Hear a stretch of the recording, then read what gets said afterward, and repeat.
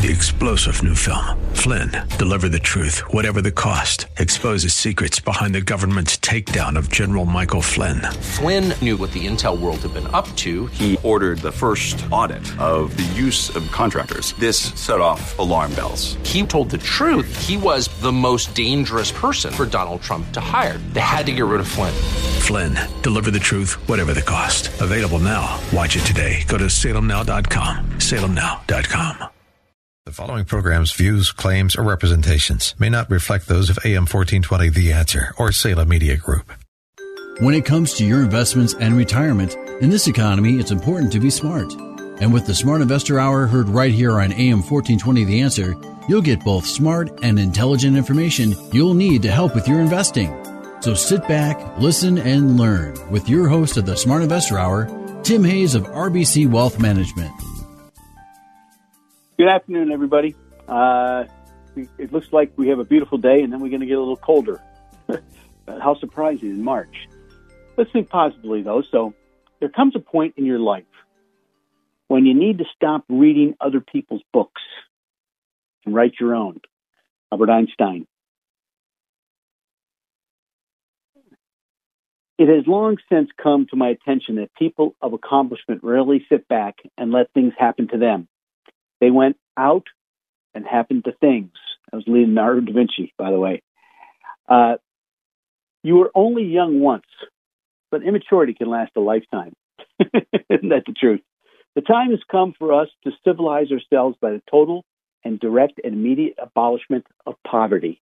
That's Martin Luther King. As I thought I'd throw him in at the end there. He had a lot of really good stuff. Great quotes along the line. So did Leonardo, by the way.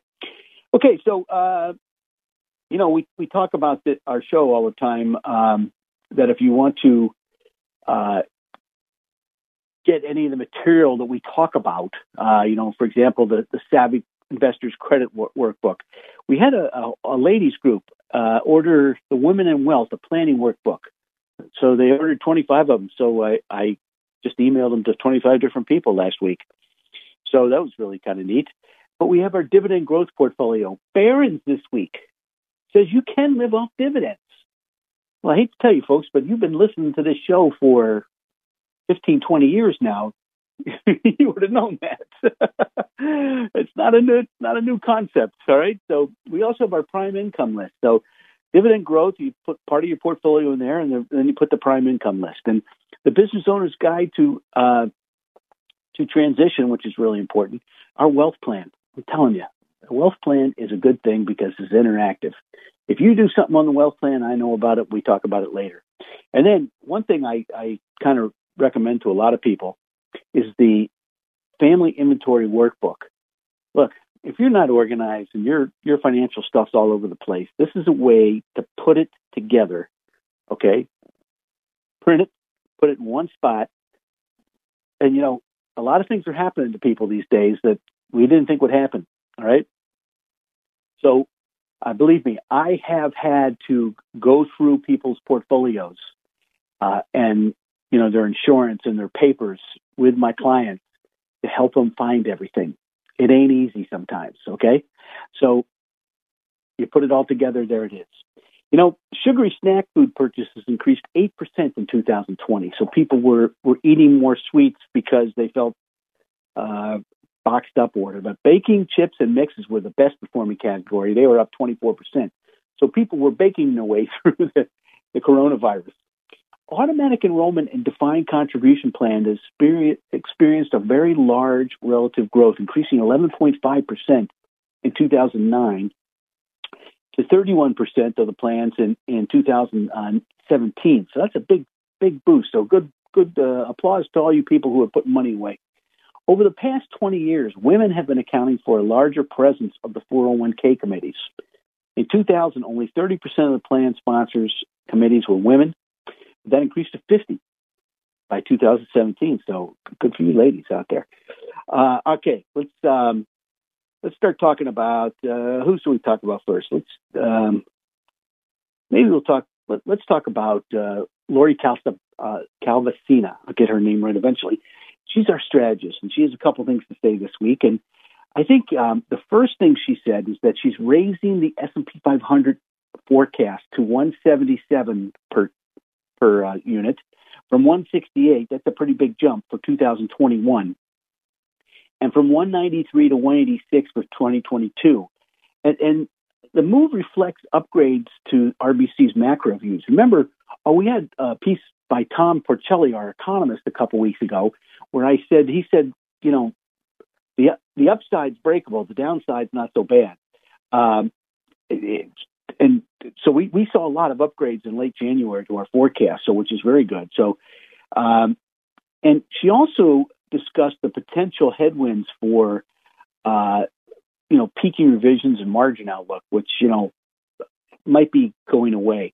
She also shifted to a neutral stance on U.S. equities relative to non-U.S. equities. She had a preference for non-U.S. equities, but primarily due to a better COVID backdrop for the U.S. So now she also still likes value over growth. She's been saying this for 6 or 7 months now, even while she was having a baby, and highlight that the values trade's ability to retain leadership beyond 2020 is dependent on the ability of the U.S. economy to sustain above trend growth.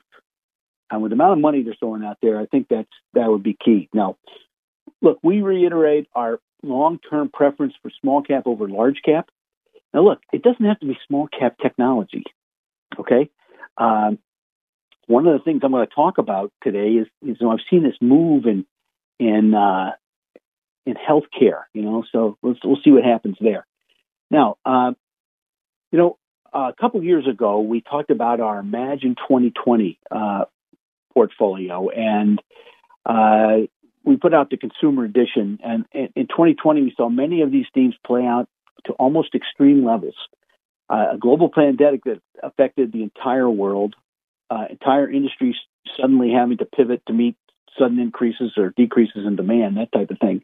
And the largest and most sudden single shift to remote work in history. So, we did have a lot of this stuff in here, like the move to from medical to me, where we had people talking about, teledoc and stuff like that. And that was one of our big plays. And, what it would do, what we thought would happen to the consumer space in the future. So, but we do have a couple giant leaps for mankind in here. So this is something that if somebody wants it, it's got some good stuff in it. These names have done fairly well over the time. The pulse oximeter, I remember Nellcor, we talked about that way, way long ago.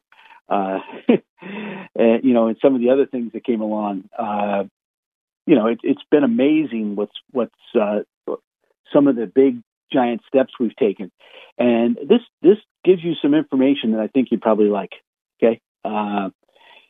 So we'll see what happens. And, if you'd like a copy of it, once again, you go to WHK 1420, go to local podcast down to Tim Hayes and the Smart Investor Show. You get all the, the dividend growth portfolio, prime income list, all that good stuff. All right. So is 2020 the year of the value stock? For years I've been talking value versus growth, and it didn't happen because of some of the Fed policies. But now I think, when we had the plunge, we called the COVID-19 plunge, now the S&P 500 surged 75%, but what's been going on is technology's kind of taken a back seat. And the names we thought would happen, a couple of years ago, are now starting to happen. I'm sorry for being early, but sometimes you are. But the financials, the industrials, the consumer discretionary, even healthcare is starting to pop up, and materials in a big, big way. So what we're seeing is earning momentum could surprise. Earning growth for the value segment is expected to exceed that of the growth segment by a wide margin this year. All right. So according to the consensus, due to the anticipated snapback in the economy and the cyclical nature of key value categories, we think there's upside to the earnings estimates, big time. Okay, so I've already started to move some of my stuff there. Now, I did see some stuff that I thought was kind of interesting. We'll talk about in the second part, but value is so inexpensive compared to their normal relative growth that it's impressive. And remember when I said, I said this for a while now, the PE ratios will start high, and when they get low, that's when you got to get out. But don't undervalue value stocks right now. I think they're going to be big. I think there's going to be a lot of opportunity. And I mean, there's two areas that are breaking out right now, and I think are very important. So I'll just talk about those later. But one more thing we want to talk about: the future FDA commissioner, who's going to be taking over. It's Janet Woodcock's nomination to lose, basically, and she's all about drug pricing reform. And I think there's going to be some battle lines being drawn in the coming months. So, biotech has been reversing as we expected might happen, particularly after the 84% one-year run-up into early February. But our latest download from our DC consultants indicates a more concerted push for change across the increasingly interconnected regulatory and reimbursement spheres that we sense, more realistically have a detrimental, though we believe still modest and fundamentally manageable, impact on the biofarmers, or at least increased negative headlines into 2022. So, since the Democrats have the House, the Senate, and the presidency and the vice president to kill the extra vote or make the extra vote, some of these things could be a problem. And they've probably been anticipating this for a while. All right. So, but Janet Woodcock, she's probably going to get it. And her number two will be A.B. Abernathy. And they're all for drug pricing. So I don't know what to do there. Might be a problem. A lot of people have been asking me about oil. And if you want to ask a question on the show, it's 216-901-0945. That's 216-901-0945. And look, 2020 was a challenge. There was some thematic concerns like environmental, social, governance, and regulatory changes that adversely impacted long-term trends in energy. And energy is uninvestable. I don't think it'll ever change. People said that. So small in benchmarks, it won't hurt to be underweight and takes a lot of work off the table. And only companies that may survive are large caps, and small caps are dead forever. That's some of the stuff that we heard. However, it is really all about oil prices. ESG, a thematic concern, but not when oil is going higher. We're bullish on oil right at the moment and expect there to be some bumps, but we expect it to stay around the $60 to $65 a barrel oil area. So we had some recent weakness stemming from oil dropping on opening concerns, but the market not concerned over supplies. It's all about demand, okay? And unfortunately, the president's cut off one of our supplies, one of our pipelines, so it'll be interesting to see. So, but the valuations, the stocks are up, like 50% year to date, and may have doubled, but they're not expensive yet. So there's some sectors that discounts that will probably stay there, but I think you want to watch for the quantitative people rotating towards energy financials from tech healthcare. Probably the way to the market, maybe. Look, the first move is in the levered small caps. We've seen some of that happen already. The quants will probably want to move towards some of the large leadership, and I don't know if it's going to be the big guys. It'll be the medium big guys. And it may be early, but small to mid caps that resuscitated right here traded a massive valuation disconnect to the index. So that should be really interesting also. Some people have asked me about the rising yields. And look, one of the things I've talked about is that we're just now getting back to where we were from May of 2019 to March of 2020. All right. So it was almost an 8-month period where we were, the 10-year treasury was 150 to 2% or 213, I guess it was. And I think growth and inflation probably will only take yield so far. There's got to be a need for money. And right at the moment, I don't see that. Higher growth means steeper curves, obviously. And if you looked at some of the other periods of time when we've come out of a recession, we may be 2/3 of the way to to the peak, as I see it. So we'll see what happens. If the Fed anchors short-term rates for the next 2 to 3 years, then the 10-year could reach like 2.5%. But that would just be where, you know, it was a couple years ago. So what are you going to do? But I think if you look at the 30-year, that's one that's really picked up the most. So the yield curve isn't steepening. And, you know, I think the long duration could be an attractive hedge within the fixed income sleeve. So if it continues to go up, like I said, you buy yield when it's up, okay? So if you do get the long-term treasury up to 250, 3%, 310, you know, that will be the time where you want to step in my humble opinion. Remember, long-term rates have averaged between 3 and 4% over the last 150 years.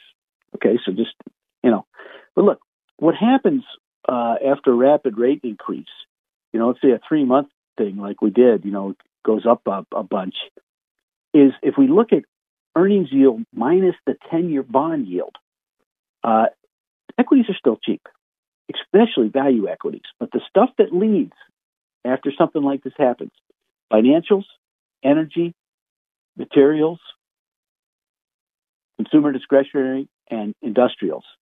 Technology normally does, but they're pretty overvalued at this point. So I think they may sit for a while. So we'll see what happens. But it is something that, you know, you got to take a look at. Now, one of the things I think Lori talked about was smaller caps. So, you know, that's something to think about. And, you know, there's a lot of cheap small caps, especially in the value area. Just remember, in the fall, what you saw was this.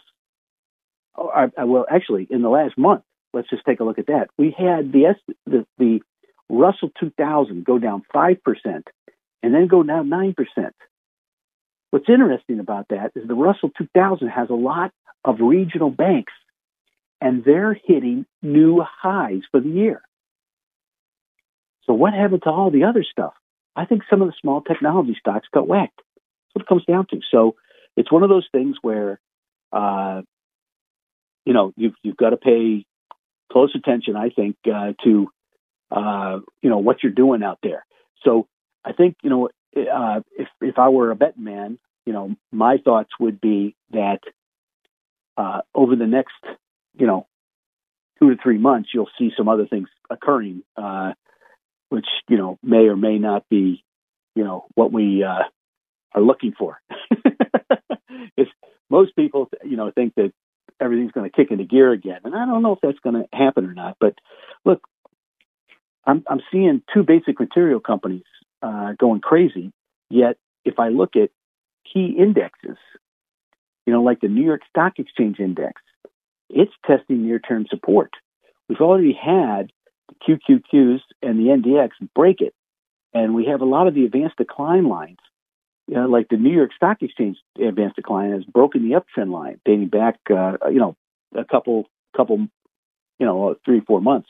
So those are things we got to look at. And, you know, we're starting to see some of that happen. So, hey, let's take a break. This is Smart Investor Show. I'm Tim Hayes. And if you'd like to, you get a question, it's 216-901-0945. That's 216-901-0945. We'll be right back.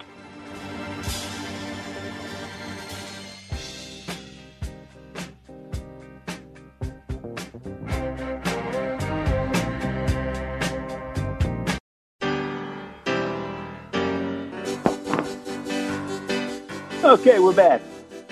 As I was mentioning right before the break there, is we were talking about some of the indexes, you know, breaking down a little bit, are right at support. And the New York Stock Exchange Index, which is, you know, like 5,000-6,000 stocks. And, you know, the McClellan oscillator, their volume oscillator, I should say. Dave McClellan is a smart guy. You know, if you don't, you know, you should be looking his stuff up. If I were you, I'd be doing it. You know, is pointing down, and it's you know, normally you want that to be hitting a new high. Okay, so the volume is not there on the upside. The other thing I noticed, and this is something Dave McClellan watches fairly closely, and that's the Fed funds futures. A couple weeks ago, about a week and a half ago, Mr. Biden's press secretary, she mentioned that they're going to tax people under $400,000. So they would tax you if you made 150, which nowadays is not making a whole lot of money, by the way, as compared to the people over 400,000. And, it's kind of interesting. They're also going to tax a family, mother and father at 200,000. So as soon as she said that, the Fed funds future dropped like a brick. And that, with the fact with the volume not occurring, during the up days, is something you should be paying attention to. So NASDAQ's leading the way. It's broken down a couple times, and the bullish percent for the NASDAQ is now, I think it's 60 or 54. I'm sorry.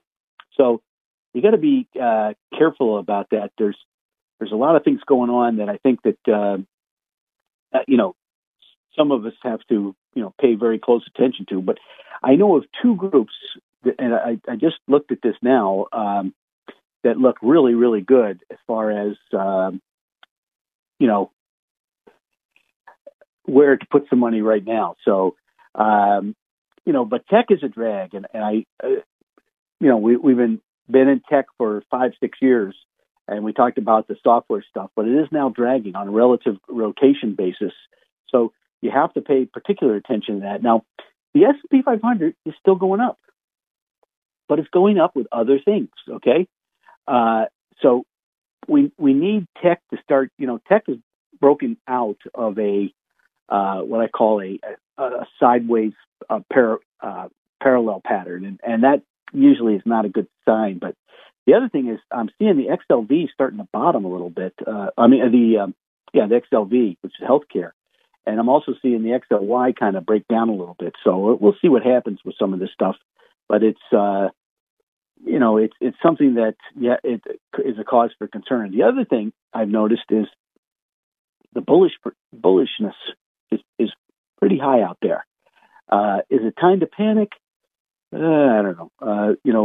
Some people think, but I look at the VIX, and that is sending one signal, and I look at the National Association of Investment Managers, and they're pretty bullish, and the American Association of Individual Investors are very bullish. So usually you don't get that kind of bullishness at lows. All right. Now the VIX, Tom Lee from Fundstrat said this, I think last week. Hit a new low. It broke down. That's good. That's positive. Okay, so remember that when you're out there, it's something that you have to be paying very close attention to, because when the VIX, as the VIX goes down, the volatility comes back down, and it's interesting, But look, leadership is kind of give and take right now in the markets, and I think the market levels are going to remain trigger points for traders. Okay, so the internal leadership rotations remain are most important, I think, because rotational corrections occur in bull markets. It's good for the market to take an overbought group, let it sit for a while, and then have another group take off. And that's what you want. Look, if you look at the commodities, first it was gold, then it was copper, then it was oil. Okay, now there's a couple others that are going up. And that's for my clients, not for you guys, but, I'm starting to see it, all right? So some of the growth stocks are showing some evidence of bottoming. Actually, Facebook, I think, broke out last week. I'm not recommending it at this point or anything like that. So just, but I think it broke out a little bit, or it's making a double top, one of the two. But we're still in that 4-year cycle that usually remains, positive in a bull market. So, you have a sell-off in the first part of the 4-year cycle, and then you have 3 years of moving up until you have another, you get whacked a little bit, okay? The other thing, and Rob Schleimer follows this pretty closely, and that's the weekly quadrant balance momentum indicator, which sold off, but is now in kind of a bottoming process. So Now the actual weekly momentum is still kind of overbought, so I think it might take a while for that to happen. But once again, and I'll stress this: the VIX broke down. That means the fear index is making a new low, and we talked about this. That I think look, we've been above 23 for basically 2 years, okay? And now we've broken below it. So, the question is, that usually, to me, indicates that there's further upside to the stock market, okay? So the VXN, which is for the volatility for the NDX, which is the NASDAQ 100, is challenging the old highs, or was challenging the old highs, and then it's reversed back down. So maybe it's time for the NDX to get up and go. It's been, basically correcting for 9 or 10 months.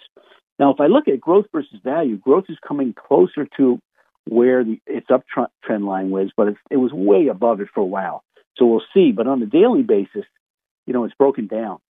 Okay, so broken its trend line on the downside, whether you're looking at large cap, small cap, or mid cap. So that's kind of interesting. The other thing is the high beta index is broken out versus low volatility index, which was very popular, by the way, in the Obama time frame. So we'll see what happens if it comes back down and whatever. But I got 8 questions last week about gold, and it's finally starting to actually, the gold miners, I should say, are starting to stabilize near the 2016 breakout, which is very important because that means it's holding. But you need to. It's got a downtrend, so it needs to break through that downtrend to be in better shape. We'll see what happens. But if you look at energy was doing great, and then it got whacked, and then it came back big. It's got a lot of resistance though, right about here.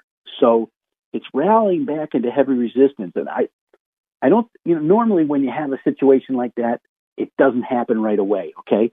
It takes a little bit of a time. So I think oil, you buy it on pullbacks, that type of thing.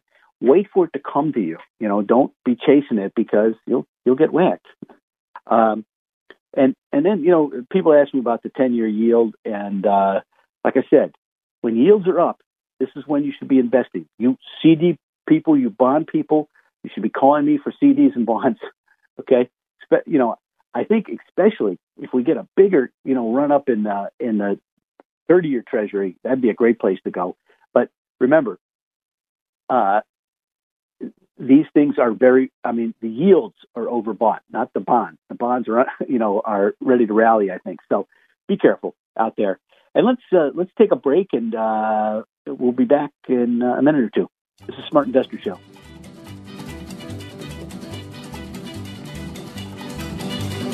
Bright light city, gonna set my soul on fire. Listen to us anywhere, including radio.com.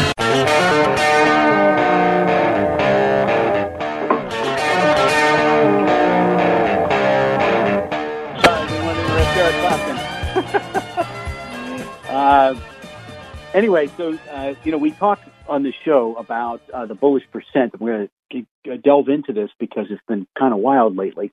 But once again, if you have a question, the number here is 216-901-0945. That's 216-901-0945. So over the last several weeks, the market has pulled back with leaders like small caps taking the brunt of the hit. And with the volatility, we have seen the indicators change status several times. And if you're looking at a universe with a large number of small caps, the bullish percent reversed down the other day on Thursday, and currently is at a fairly elevated level of 66. So now, what's interesting is the recent reversal has also created a series of lower highs and lower lows, which is typically not a strong sign. However, the indicator still sits in a relatively high field position, showing signs of some healthy breadth. Okay, there's good things. So The NDX has seen its share of volatility recently. Earlier in the month, the bullish percent reached its lowest level since the sell-off, got to 24. And also, if you looked at some of the longer-term indicators like the positive trend, it remains in elevated territories. But it's in a column of O's. So, column of O's, just so you know, we'll go back to, we explain the bullish percent every week. It's a chart that goes from 0 to 100, and it was one of Charles Dow's proteges who wanted to be bullish at the bottom. So 30, below 30 on this chart is important. That's where, that's the green zone. That's where when everybody's crying in their beer, you should be getting greedy. The red zone's over 70, which is where we were last week, if you may recall. And so we dropped 10 points almost this week, which is a lot. And then when we're in a column of X's, we have the offensive team on the field. We have a column of O's. We want to be more defensive. Now, it doesn't mean you have to go out and sell your entire portfolio. However, there are times, like back in 2008 when we said on this show, that the money market would outperform the stock market for the year. And we said domestic equities were the lowest form of life, okay? They're not now. They're number one. They're number one right now. So it's something to pay very close attention to. But the bullish percent did turn down. But we do have Mike from Reminderville. Mike, how are you? Hey, how's it going, Tim? Beautiful day out here today. Yeah, I wish I was out there. You will be shortly. Hey, so listen, quick question. How much credence should I put into price targets, and do you actually, look at those and believe in them or not? Well, point and figure charting, you can do a vertical price target or a horizontal price target. And so they work a lot, okay? Now, the other thing you can do is like with a head and shoulders reversal or something that's in a parallel move, the length of the move and the size of the move can generate a price target. And a lot of more. I guess what I mean is if, Morgan Stanley comes out with a price target, and Wedbush comes out with a price target, these. That's a different story. Do you understand how an analyst gets paid? I'm sorry, I didn't hear you. What was that? You understand how an analyst gets paid? No. Okay, so he's got to make a price target. So they're going to fudge on the price targets. Yeah, he's got to make his price target. So like Mark Mahaney talked about Stitch when it was 24, and he had his price target was 37. Okay, so it went to 113. He got his bonus. All right, so they'll usually be on the downside. All right, Louisiana Pacific was one we recommended a while back. And he's made both of his price targets, so he gets a little kicker in his paycheck for those. All right? So that's how it works. All right? So, price targets, they probably keep them low, Mike, so they can get paid. That's my humble opinion. Okay? All right. Thanks. All right, sir. Have a great day. See you. You too. Bye-bye. Okay. So the bullish percent was down 8.5% this week. So we broke through 70. Usually, when you're making a series of lower highs above 70, that's usually not good. So 8.5% was, they kicked, this week. And we're at 65. I think we're a little bit above that. I didn't see Friday's close. My apologies. The over-the-counter index was down 3.5%, and it's still in the column of X's. Okay, so that's kind of interesting. It'll break down at 52, so we're getting close. But we are in a column of O's on the New York Stock Exchange, and the World Index got beat up by 3% this week. So we're also starting to see some of like the positive trend indicators hovering right above midfield territory. Usually, when they break below 50, we're looking for a problem coming down the line. All right. So I think you have to. Well, it's hard, but it's you have to really look at what you're buying when you're buying it. You have to make sure the chart looks good at this point. That's supply is better than demand. Demand is better than supply. I'm sorry, but as I see it right now, if I look at the sub assets, small cap, growth, value, and blend are the three top picks. Now, a lot of the value stuff is small cap banks. All right, regional banks. And they're doing really well. All right, the financials are doing really well. I bought some a while back, and they're really doing well. And what we're seeing is the large cap growth has really fallen down. So energy still the top group. Consumer cycles next. Financials are next. Technology, then industrials and basic materials. Although there's two sets of basic materials that look like they're going to be leadership awfully in an awful hurry. Okay, so energy, consumer discretionary, and financials have taken over technology's first place. So if you're doing it by relative strength or momentum, technology is suffering at this point. So, I looked at most of the indexes, and a lot of the foreign markets have been negative for between 6 and 14 weeks. The large cap foreign stocks have been negative for 14 weeks. So haven't seen much progress there. And then the QQQs have been negative for 5 weeks, and same with the XLGs and the S&P 500 capitalization weighted portfolio. So the larger stocks have been beat up a little bit too. So it's like, if you're looking at small caps, they took the hardest hit. They were down about 6% for the week, which is that hurts. And the problem is they went up so quickly that their support are much lower than where we are now, $10-12 below where we are right now. So that's something you have to take into account if you're doing the indexes. Okay, so if they go down to support, you'll probably be a little bit in trouble. Now, we only have 20 groups that are now favored. Okay, and they're still mostly to the right of the graph. You want them to the left. But these are in order of being the most overbought. Insurance, banks, and savings and loans are at 84. They were just at 90. Aerospace, building material, and transportation are at 76. That's still pretty high. Steel, chemicals, gas utilities, forest paper products, and restaurants are at 70. I'd still be waiting on those. Oil services, business, financials, and textiles are at 64. Still, you could look at a few of those, but I'd be waiting. Leisure, oil, and machinery are at 60. Now you can start to pay attention. Non-ferrous metals are at 54. That's a good place to go. And semiconductors, which were at 24 last week, are already back up to 44, so they've become very overbought. We have nothing below 30. So, we need a shift back to the left before Tim gets really excited about things, if you know what I mean. I like to buy when things are down, my humble opinion. Now, internationally, crude prices advanced 5% because as you all know, there's a big cargo ship stuck in the Suez Canal, and that's probably where a third of all the oil in the world goes, so maybe even half. So it'll be interesting to see if they get through there. I did see some things. I looked at some ETFs, and by the way, Dorsey Wright likes these too. By the way, Dorsey Wright provides us with a bullish percent. They're great folks to work with. Norway, there was 2 or 3 ETFs there that I liked, and that was about it. But I looked at fixed income and convertible bonds, which have got beat up. Is something you got to think about. Also, floating rate securities. When interest rates rise, floating rate securities, their price stays steady and their income rises. When you have a fixed rate bond, the income's steady, but the price falls. So your capital's at risk. When interest rates falls, it's the other way around. Okay, so if interest rates continue to rise, floating rate securities might be the way to go.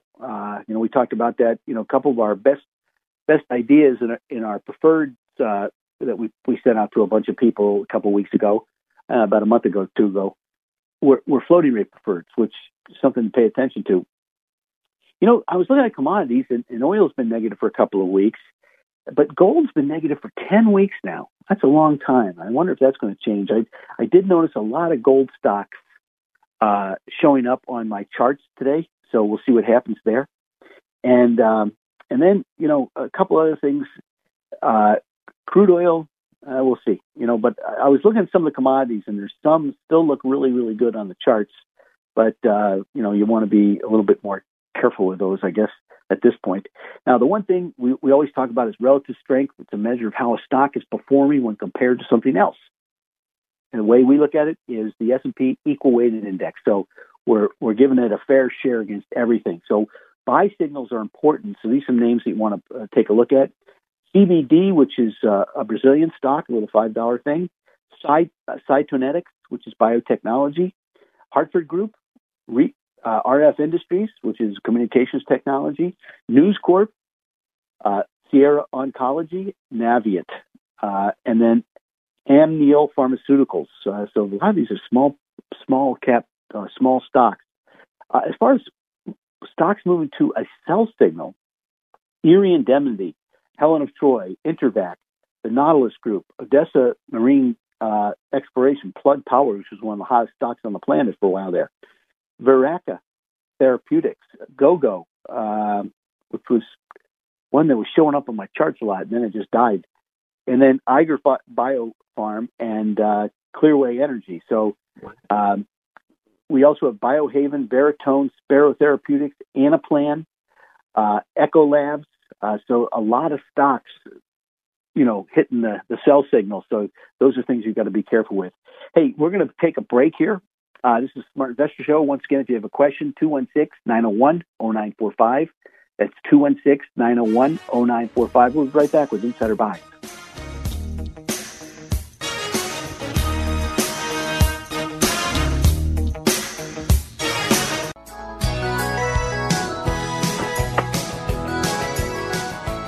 All right, we got the good guitarist today. Mark Knopfler there. Anyway, we always leave. What we're trying to do is we start out with Lori Calvasina. I'll get that name right eventually. You might watch CNBC occasionally because Lori's on there pretty regularly.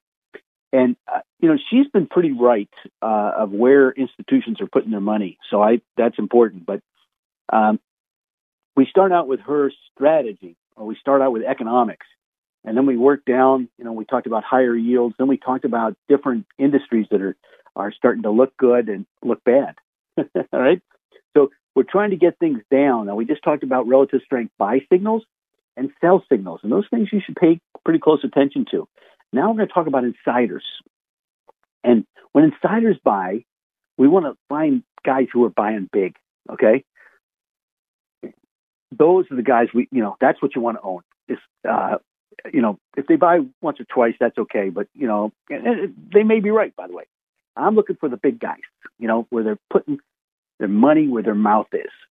And why do we like insiders? Well, they know more than we do. It's that simple.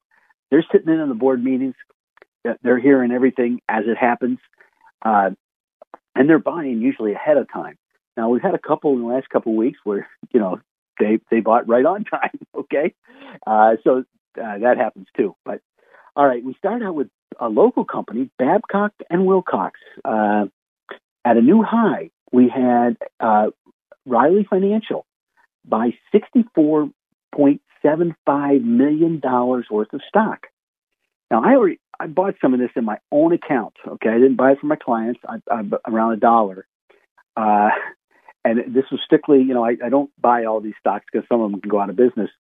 But this was strictly on a friend of mine who I play golf with, and he didn't think they were going out of business. By the way, I bought Salem Radio, the same stint too. By the way, so Salem was down at $1. It's now $3.50. Then we had PennyMac Financial. Remember, they were buying last week, and we had a couple more guys buy. This time, $26.5 million, and another $26.5 million. And they're very bright men that are involved here, very bright men. And Fortress Transportation is, Martin Tuckman. If you don't know who he is, he's a very bright guy. He bought $20 million worth of the stock, and it's in the rental leasing business. I notice a lot of these type of stocks going up. And then MFN Partners, I forgot about them, also bought some of the PennyMac Financial. So they're starting to like financials again. So another $16 million. So that's almost $70, $80 million worth of stocks sold there. Now, here are two very smart people, okay? Solid Biosciences just got killed. It was $12, and now it's like $5.80 or something like that, $5.30. And Perceptive Advisor steps up and buys $15 million worth of it. And RA Capital buys $13 million worth of it. That's very interesting because that is smart money when it comes to biotech. Just trust me on that. Also, Designer Brands. Jay Schottenstein is an executive chairman here. and he bought $9.9 million. And believe me, Mr. Schottenstein knows retail. Okay, he knows retail. And then we had a couple biotechs, Instill Bio, Bronson Crouch. He's the CEO and chairman, bought $9 million worth. And then the director, Kent McGahey, bought $9 million worth. By the way, there was some other buys of, I forgot, Penny Mac Financial, 1, 2, 3, and they bought another, I think it's like $100 million total. So something going on there. Joe Schottenstein bought Designer. He's Jay's brother, and he's also executive chairman. And then also, well, I think Jay bought 2 days earlier. He bought $3 million worth. So there we go. Also, we have Finch Therapeutics. We had Dominic Ferrante, who's a director and a very smart guy, bought $1.7 million. So you like seeing that too. And then Cortextime, which got beat up a couple months ago from the 50s and is down to 30s now. A director bought $1.6 million. So you like seeing that too. I forgot. Sorry, I got these things. I can't read my own handwriting. My apologies, everybody.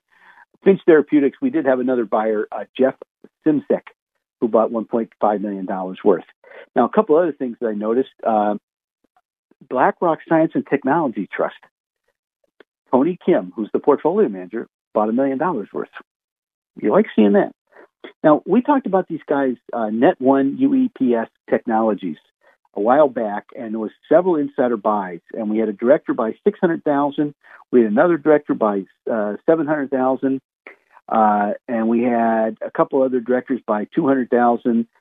One director I know I don't know him personally. I know of his reputation, Anthony Ball. He's a pretty bright guy. He bought quite a bit. So this is the second round of their buying. That's kind of important, I think. Also, Apartment Investment and Management Company, we had 3 guys, all that are, we'll just call them Terry Considine. They're all involved with him, his trust, etc. They all bought $600,000 3 times, which is good. And then we have Olo, which is a new software company that came public. We had a director buy $500,000, then another director buy $300,000, then another director buy $300,000, then another director buy $300,000, and then we had a couple more buy $150,000. So, some serious buying out there in the open market. Also, there was one other I wanted to. So people have asked me about this company because they're doing studies at the Cleveland Clinic, I guess it is, and it's ANXI, and I noticed that it's Anexa Biosciences, by the way. I noticed we had a couple insider buyers, so for those people who were interested in those, there we go. All right, so let's go back and let's talk a little bit about some of the industries that we're seeing. Well, let's go back to crude oil. Like I said, we're right at we're holding the key support right now, but we're right up against some big resistance. Okay, and what I have found in my travels is that I rarely see something break through that big a resistance the first time. Normally, it's got to bounce around a little bit before that happens. But I do think it will maybe eventually because we're cutting down supply here. They killed a pipeline, and that's not good. Now, copper, we did notice the price of copper. We talked about it at $2.05, you may recall, and it went up to $4.10. That's a heck of a return. Now, we bought copper stocks. We didn't buy copper directly. But I did notice the price came down pretty quickly, about 4 or 5 cents in a day. So it might be in turn correcting for all of you out there. So if I were to sum up what's going on here, we have the bullish percent in a column of O's. All right? That is something you got to pay attention to. We're making lower highs and lower lows. That means supply is coming in at a lower level each time. And the days there's up volume, or we're up. the volume is light. The days when we're down, the volume's heavier. Now, it's kind of whacking the leadership group, and that is the small caps. And my humble opinion that if you look going forward, look, what has our friends in the White House done? Okay, number one, they killed a pipeline, sent oil flying. Number two, they just took on a lot of debt. And when a government takes on a lot of debt, usually it's something that can slow an economy. Now, there is plenty of money out there, okay? So that's the good news. But the third thing is now they're talking about taxes. And some people say that they're going to do it retroactive to the beginning of the year. That would be a big negative, I would think, because, look, they're talking about a 28% corporate tax. Remember, in the Obama administration, companies were starting to change where they were domiciled, away from the United States. Walgreens did it. Pfizer was just about to do it, okay? So we got to, that could be another problem because that would put us as the highest tax rate in the world. Thirdly, like I said, they brought it from 400,000 down to 150,000, which affects a lot more people. Remember, above 400,000 is the top 2% of wage earners. From 100 to 400, you're in the top 10% of wage earners. Okay, so that's a bigger group, and it starts to affect things. So it'll slow down. They're also talking about your tax level for your capital gains would be your regular income. So they would go from 18 or 15% plus the Obamacare tax of 3.5% to 35, 36. I don't think a lot of people are going to sell stocks. I don't want to think people are going to want to buy stocks or apartments or anything else. So sometimes the policies that people start to form in the White House can affect the market. So maybe the market's saying to itself, hey, we're going to have a slowdown. Who knows? I don't know. That's me talking out loud. That's Tim Hayes. That's not RBC. Okay, so leaving it up. Now, I am starting to see stuff like, consumer durables, are an established uptrend. The media and entertainment group went crazy, and then they killed them. I sold half of my Viacom, and it was down $50 in 3 days. I'm still at 90% on the rest of it, so it's not a bad deal. But it could have been a lot better, and take it from there. So remember this. What I do right now is I'd be looking at dividend growth. Even Barron says that you can retire off dividends. Dividend growth and the prime income list. So go to WHK 1420 AM, go to local podcast, down to the Smart Investor Show and Tim Hayes. Check out that. Also, we have the Savvy Investors Credit Workbook. We have the Women's and Wealth, a planning guide for women. Also, our prime income list is fantastic, but we have our top idea list. Multi-cap, small cap, and large cap, and we'll leave it at that. In the meantime, it's a beautiful day. Get out there. We've been stuck in all winter. It's the Smart Investor Show. My name's Tim Hayes. Remember, buy low and sell high.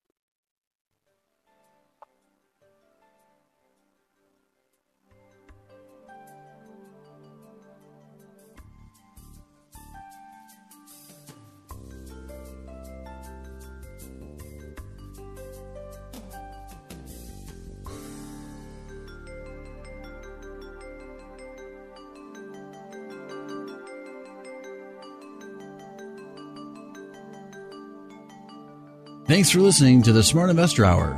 To reach Tim during the week, call him toll-free, 888-223-7742. That's 888-223-7742. Or visit his website, rbcwmfa.com/Tim Hayes.